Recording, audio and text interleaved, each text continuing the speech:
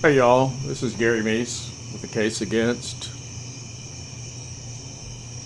Back again with episode 55 of an in-depth look at the West Memphis 3 case. The case involves the murders of Michael Moore, Christopher Byers, and Stevie Branch, May 5th, 1993, in West Memphis, Arkansas. About a month later,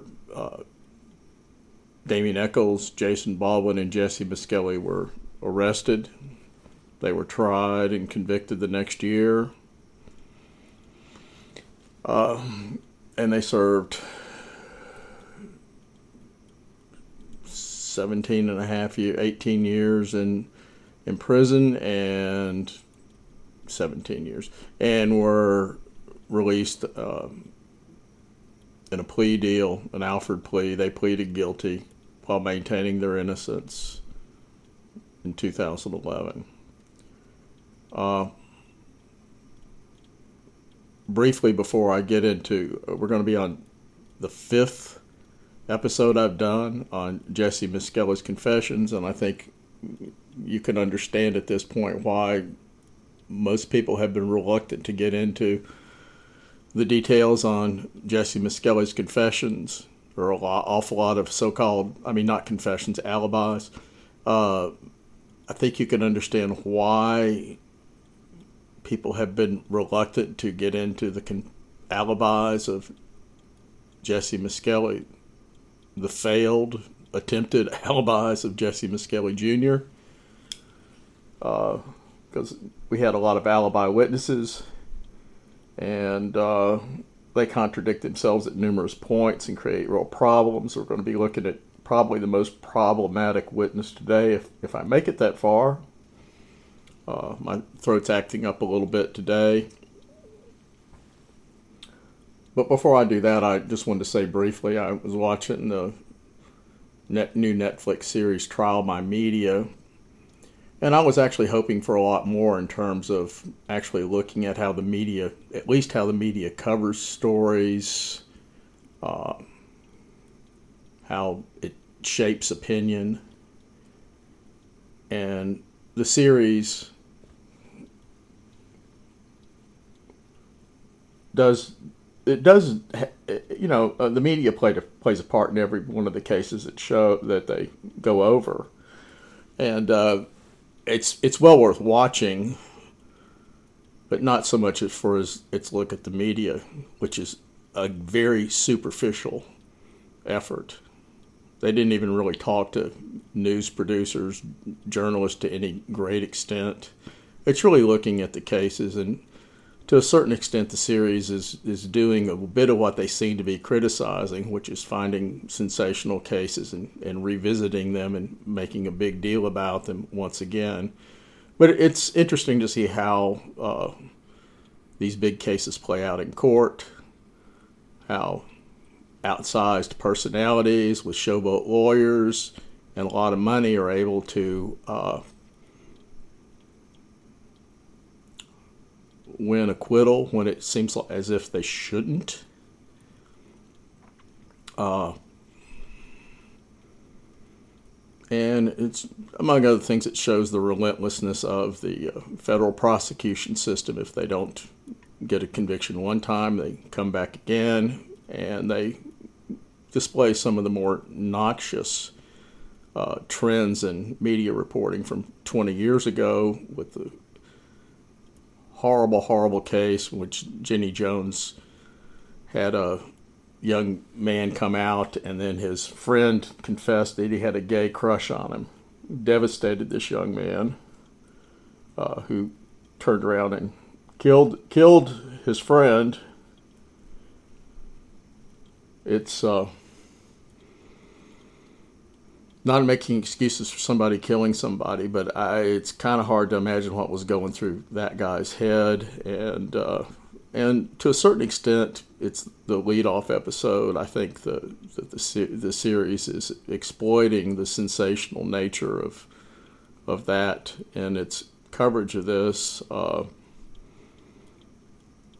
And there are a lot of interesting parallels between the Rod Blagojevich trials and the Richard Scrushy trials, which I was aware of all these cases, but I didn't know that much about the Scrushy case, and I knew not as much as I thought I did about Blago's case. But very, very similar sorts of stories. Outsized personalities, very likable. Blago more so than Scrushy from my, I didn't get a full dose of Scrushy, but Blagojevich is, from my standpoint, is hard not to like, even if you think he did something really bad. But it was interesting that they went against the usual advice to not talk to the media. They knew how to play the media, and they did so. I think Trump follows the same rule book in many ways. Instead of shying away from controversy, he tends to plunge into it and try to win over his constituency with an aggressive posture. And that's what these two guys did. Scrushy in particular did a totally cynical move in joining a black church and making a big deal out of his religious beliefs that he hitherto had not shown.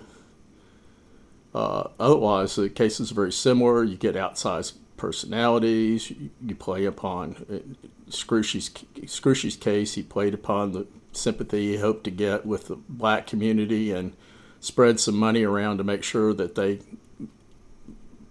would support him. Blagojevich had a more he had more innate popularity and was able to get a lot of people to be on his side just simply from the fact that he was well known to the populace, and many of them supported him. Tragic case with the New Bedford rape case. Very sad story. Tragic decision by the judge to allow live coverage of a rape trial in which the identity of the rape victim would be known to the public. I don't see how he could not have foreseen that, but he says he didn't, and he feels bad about it. And he should feel bad about it. Basically, apparently destroyed this young woman's life. It's hard to say it didn't destroy her life. I won't give away the episode, but it's hard to see what her ultimate fate, how it was not tied into her ordeal in court. And it was also interesting how the government tends to send lawyers who are sort of by the book, and if the lawyers can figure out how to get around just the simple recitation of facts, and tell a story, which is a common theme throughout all these cases, the telling of a story. That is how you win over a jury. What I was hoping that they would do was have something about how the media, after the trials are over, what happens.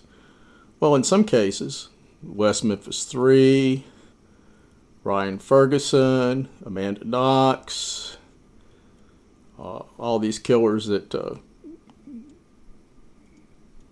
Kim Kardashian is presenting, Centoya Brown, Central Park 5.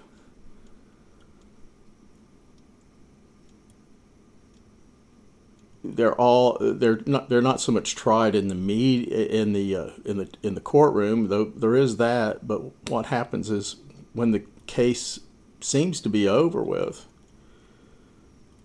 what happens is that the trial continues in the media, and it's irrespective of what actually happened in the courtroom. And that's really been my main focus for some time now. West Memphis 3, most famously,